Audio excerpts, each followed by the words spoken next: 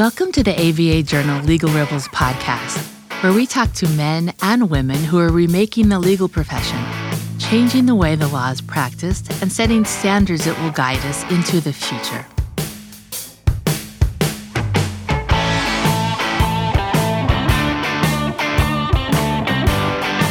For decades, lawyers who worked in BigLaw could expect some version of the following.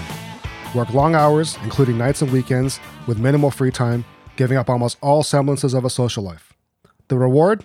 Money and a potential partnership. And if you didn't like it, there was the door. And if you're having mental health or wellness issues, then suck it up and deal with it. Whether it was the idea that stress was just a part of the job, or that taking time out for your own wellness was a sign of weakness or lack of productivity, the legal industry has not always made mental well-being a priority. But some firms are trying to change that. One such firm is O'Melveny & Myers.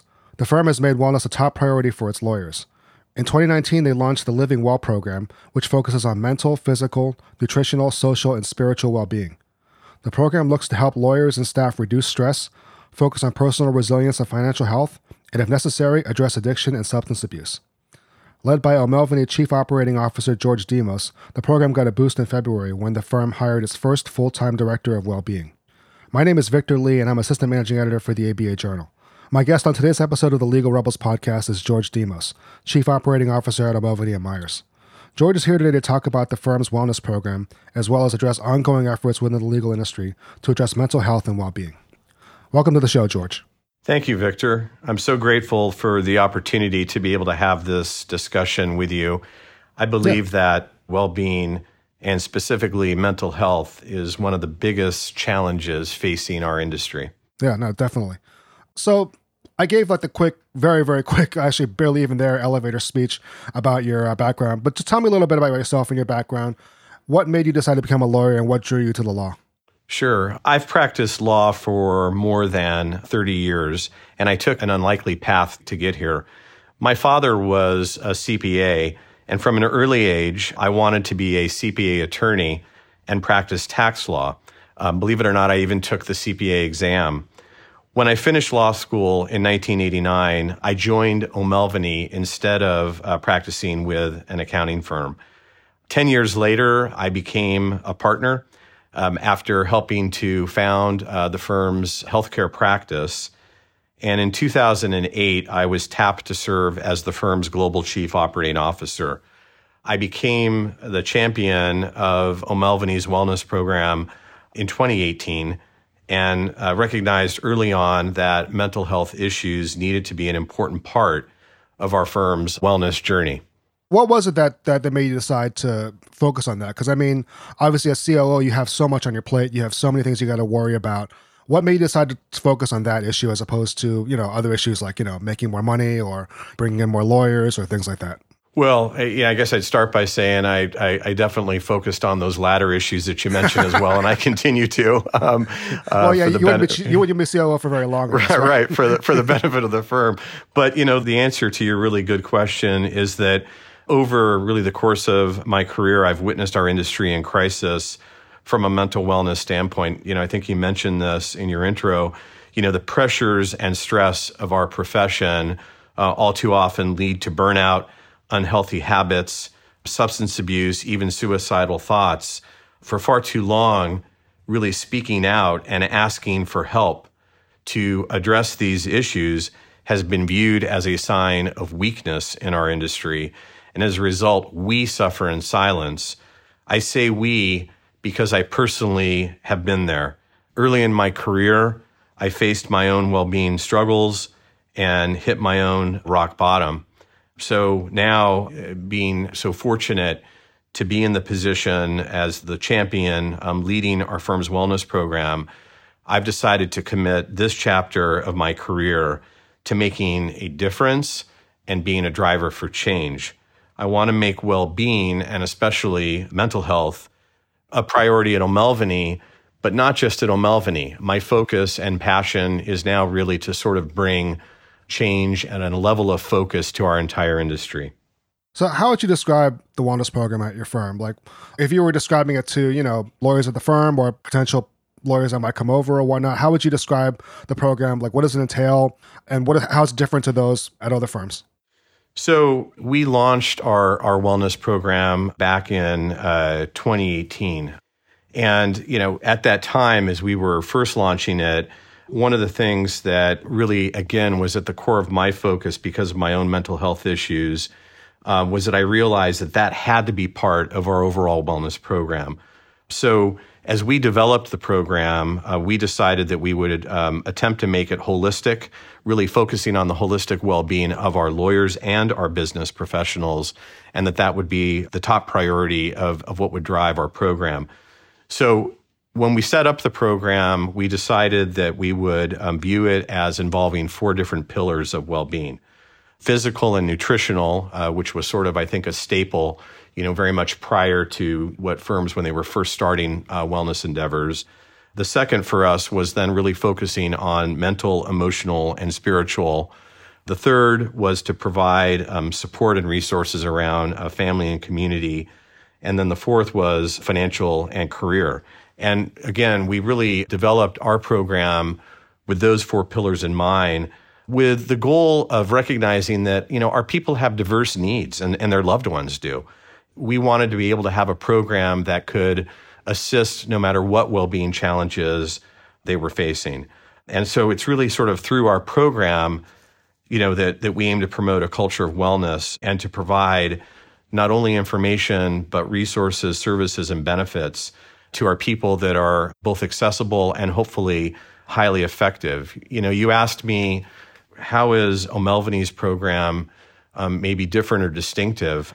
And, my honest answer is I don't really know a lot of details about other firms' wellness programs. I do know, and I'm really happy about it, that increasingly a large number of firms now have this focus, which is really great. I ultimately think that the most important thing for a law firm that is launching into the wellness space, the most important thing for them to do is to build a program that really fits with that firm's culture and serves the needs of its people.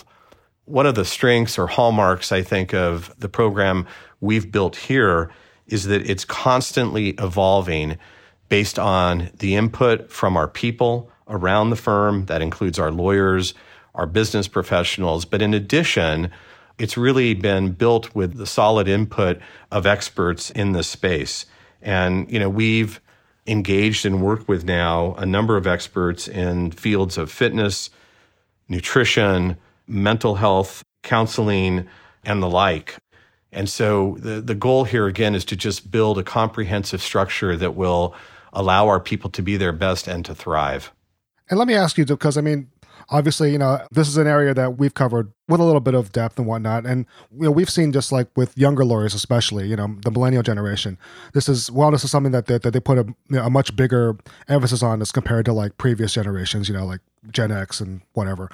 Have these young lawyers, with their focus on well-being and whatnot, like, has that also been a reason why the firm decided to move in this direction, as an idea of, okay, well, the young lawyers, this is what they want, this is what they're focused on, and also just from a business standpoint, if we want to like attract the best and brightest, young lawyers of this generation, we have to provide them with the things that they need.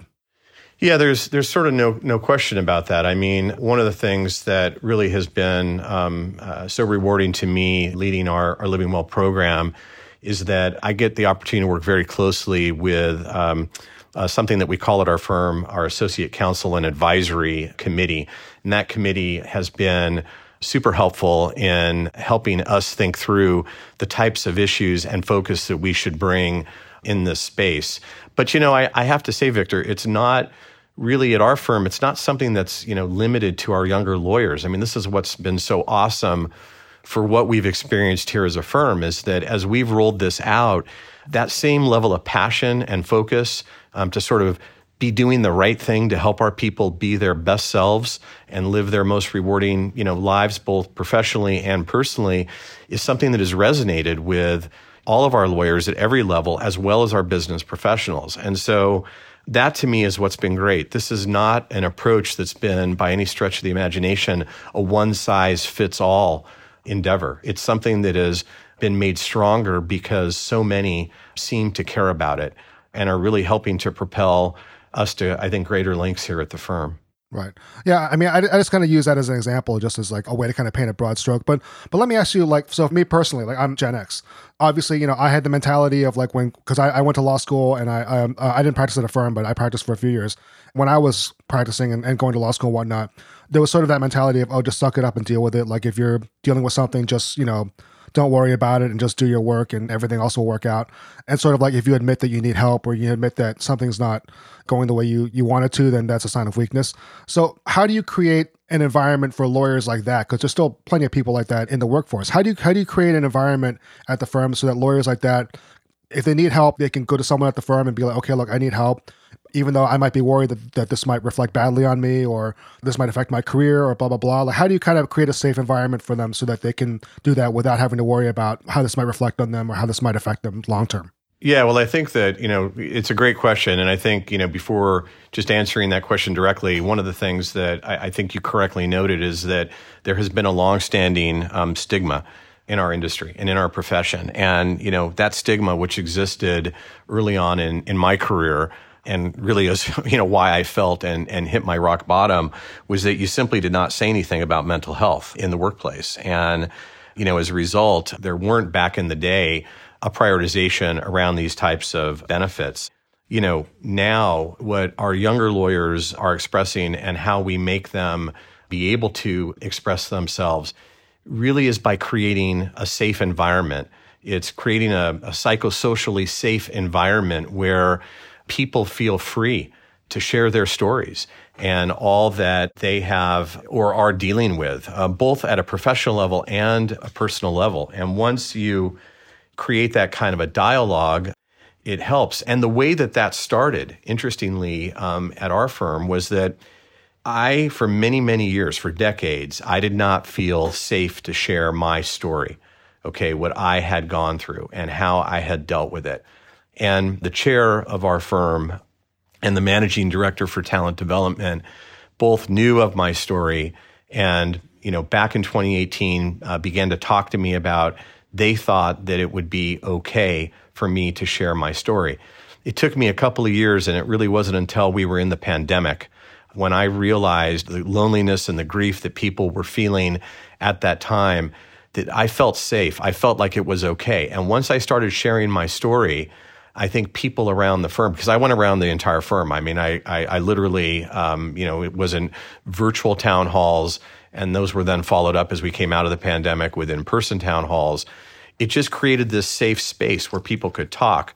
One of the things that we also launched at the firm were something that we called life moment workshops, where we brought together our business professionals, our lawyers, in every office, and we would create a dialogue and conversation where people could share the things that had been weighing on them. And so it created this safe space. And I think that's the ingredient. That's the first element that, you know, you have to put forth. It's fine to sort of say, hey, we've got a benefit program that might help you in this area or in that area.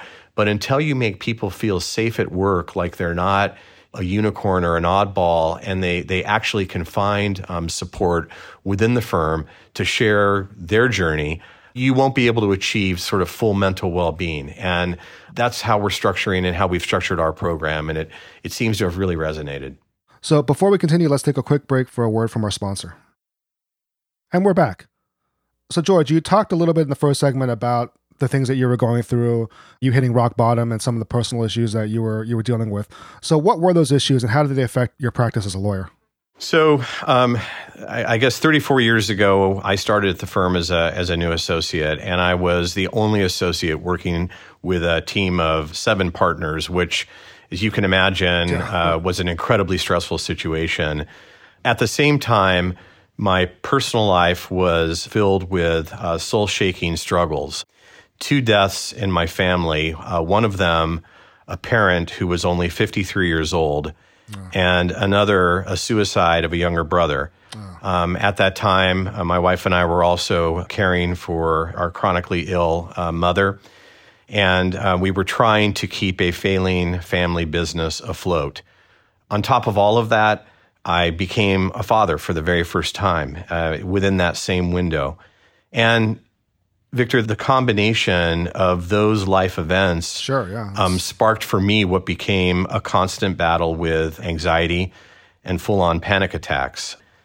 I needed help, but I was really afraid to say that out loud to anyone because of, what I mentioned before about the historical stigma. So I self-medicated with food, and I gained a substantial and unhealthy amount of weight, and eventually I sunk to my rock bottom. I clearly remember, coming home one evening. This was a defining moment, and I was absolutely exhausted. It was a Friday night. I fell into a chair, and I thought to myself that if I didn't do something to address how I was feeling and behaving, I was not going to make it to my 40th birthday.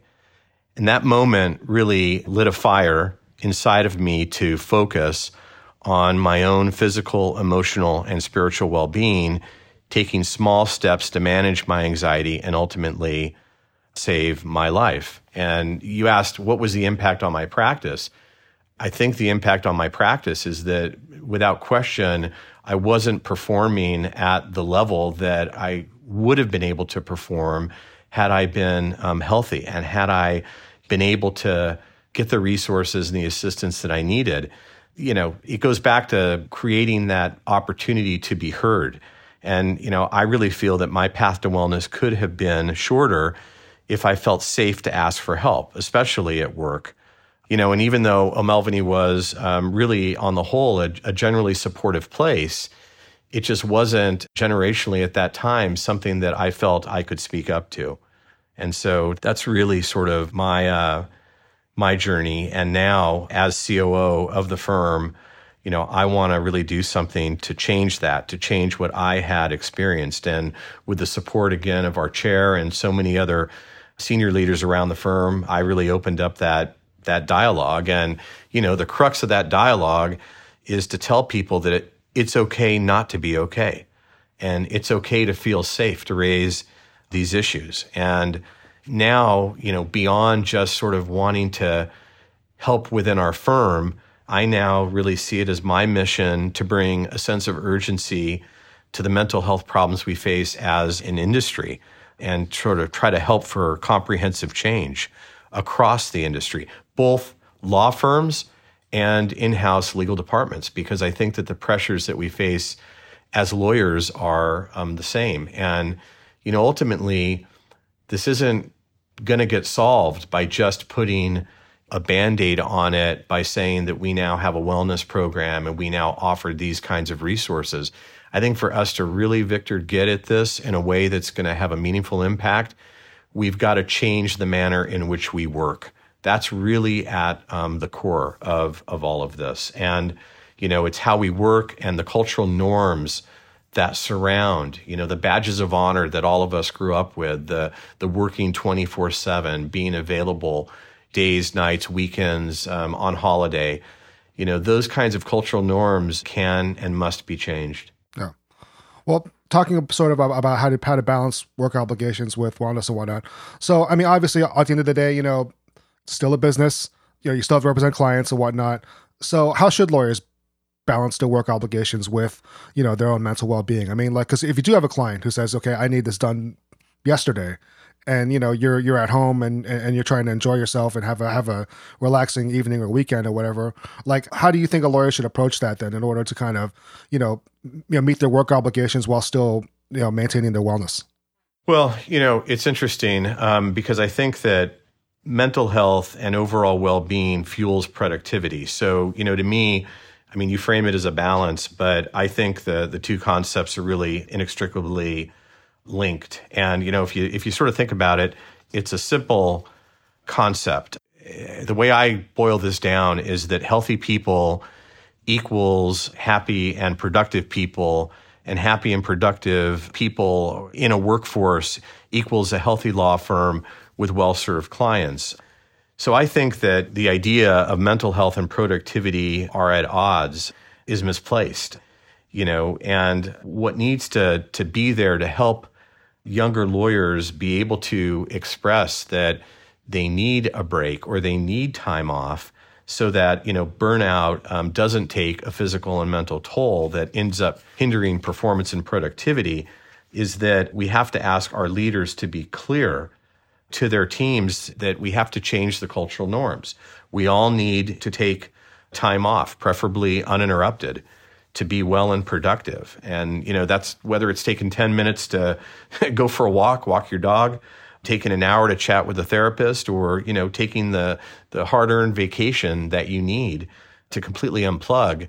You need to do it. So I really think that what will help younger lawyers is if, again, they feel safe. They feel safe to be able to say what it is they need. In my experience, this generation of lawyers work not as hard. They work harder than when I started practicing law. And they have, the advent of technology and things that come at them, both professionally and in life. I think they have a tougher road. So the ability for them to, I think, get through that and manage that, it's wholly dependent upon our being able to support them through leadership. And, in order for our leaders of law firms or in-house legal departments to be effective, I think they need to, lead with empathy and with authenticity. And, we have to, again, break sort of the cultural norms. So, for example, if an associate is working around the clock, instead of saying, good for her, she's really killing herself, we need to pay more attention to people like her who are overworking to let them know that is not the only ingredient to success.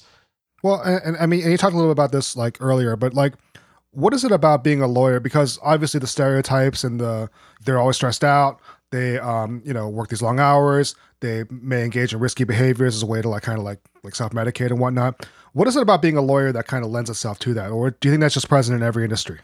I don't think it's present in every industry. In fact, I think that it was really eye-opening to me. The American Lawyer just this year put out a survey, and I think the statistics were pretty startling. Just a couple of those is that 49% of lawyers surveyed think that mental health issues are at a crisis level in the industry. 76% believe the work environment contributes to mental health issues. 78% think that the work environment contributes to mental health issues over time. And, 67% do not think they could take an extended leave from employment to tend to mental health or substance abuse issues. So, I don't know about you, Victor, but, to me, those percentages are pretty startling and would suggest to me that our industry is not a healthy industry right now. And it's why I'm so deeply committed to not just hopefully creating a healthier picture at O'Melveny, but working really hard with firms and our in-house legal colleagues to come together and work together in a way that creates that type of change. Really, if you think about it, and this is why I'm so hopeful about our ability to change the picture. Other industries have been able to leverage their unique platforms to highlight and address mental health issues. Think about what's been accomplished in the sports industry, where athletes were once viewed as invincible, but now college athletes, pro athletes, even Olympians alike are speaking openly about these issues. Right. That also exists in Hollywood, where A-list performers struggling with anxiety or depression, I think have shrugged off the proverbial "the show must go on" attitude and publicly share and declare their need for help. So, my hope and my dream is that if those industries can evolve for the better, so can the legal industry. And I'm proud of the steps that we're taking at our firm to work with others to make that happen. Let's take a quick break for a word from our sponsor. And we're back. So, sort of looking to the future now, or looking forward, where do you see things heading? Do you think that more firms and more companies and more agencies will start to adopt similar wellness initiatives or start to focus more on wellness matters? Or do you think that there's going to be, resistance to it? I absolutely think that more and more firms and in-house legal departments are going to make this a focus and a priority. It's already happening. We joined with an organization called One Mind at Work back in 2020. One Mind at Work is a leading nonprofit on brain wellness. It supports those issues across industries. We were the first law firm to join One Mind at Work. We learned a lot from that collaboration and how companies and industries are broadly focused on this. The idea that we then had was to create a legal vertical through OneMind and invite other firms to join. And we're up now to about a dozen firms and in-house law departments through corporations that have already joined the legal vertical. And so it's getting real traction. We had our first summit on mental health and well-being in Napa earlier this year, and we're already planning for the second annual summit in February, which will be on the East Coast next year. Just this week, I had the pleasure of addressing a number of law firm chairs from the AmLaw 50. And specifically, what I was asked to speak about were these very issues, the issues confronting our industry and why it is so important for us as an industry to act together. And, the issue is that firms can and in-house law departments can have a focus and should in connection with these things on an individual level. But really, in order to drive change, we've got to have the power of the collective. And that's the whole point. And the reason that I say that and what's so important to understand is, again, it's not just about a firm or a company putting forth, a program to create better access for counselors or therapists. That is important. That's kind of a bedrock step that must be taken. But to really get at this and to go back to something I think that you said so well earlier in our conversation, we have to get at the root cause of how we work, what it is that drives this I've always got to be on, mentality. And we've got to retrain ourselves. An example I can give you is that sending emails late at night or on weekends when it's not urgent and expecting an immediate response. That's something that could be changed, or failing to communicate clearly that people can freely step away so they can tend to a personal matter or recharge, especially while on vacation. Those again are things that I think are adjustments in the way we work.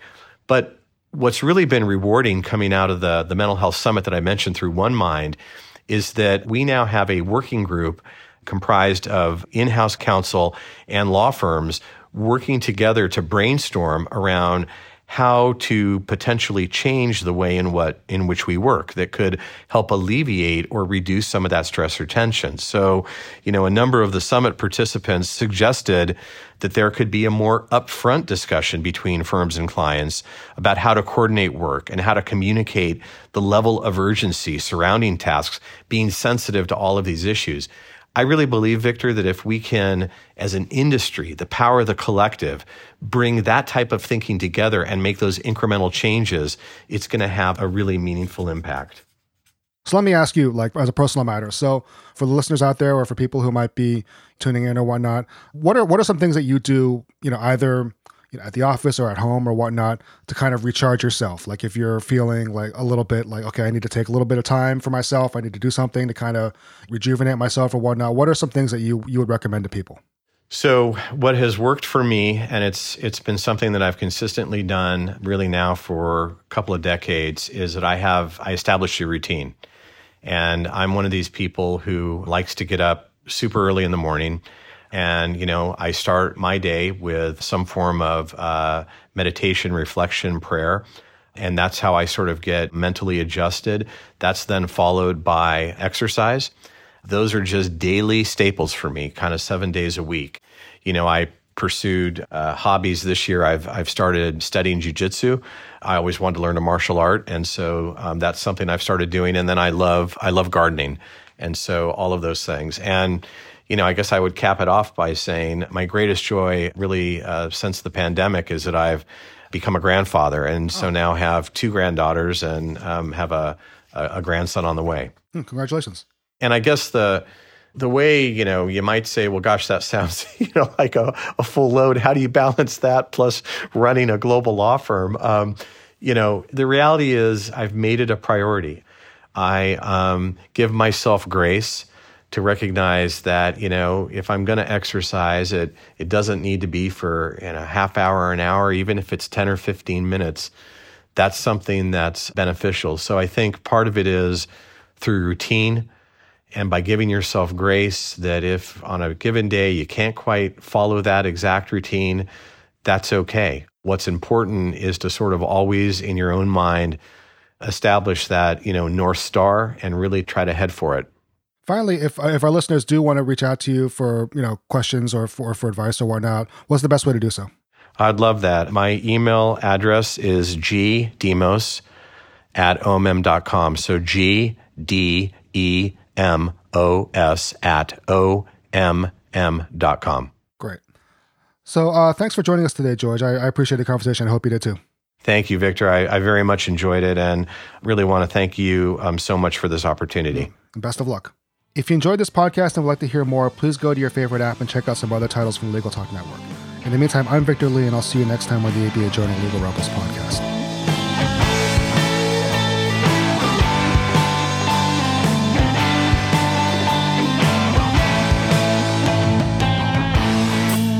If you'd like more information about today's show, please visit LegalRebels.com, LegalTalkNetwork.com, subscribe via iTunes and RSS, find both the ABA Journal and Legal Talk Network on Twitter, Facebook, and LinkedIn, or download the free apps from ABA Journal and Legal Talk Network in Google Play and iTunes. The views expressed by the participants of this program are their own and do not represent the views of, nor are they endorsed by, Legal Talk Network, its officers, directors, employees, agents, representatives, shareholders, and subsidiaries. None of the content should be considered legal advice. As always, consult a lawyer.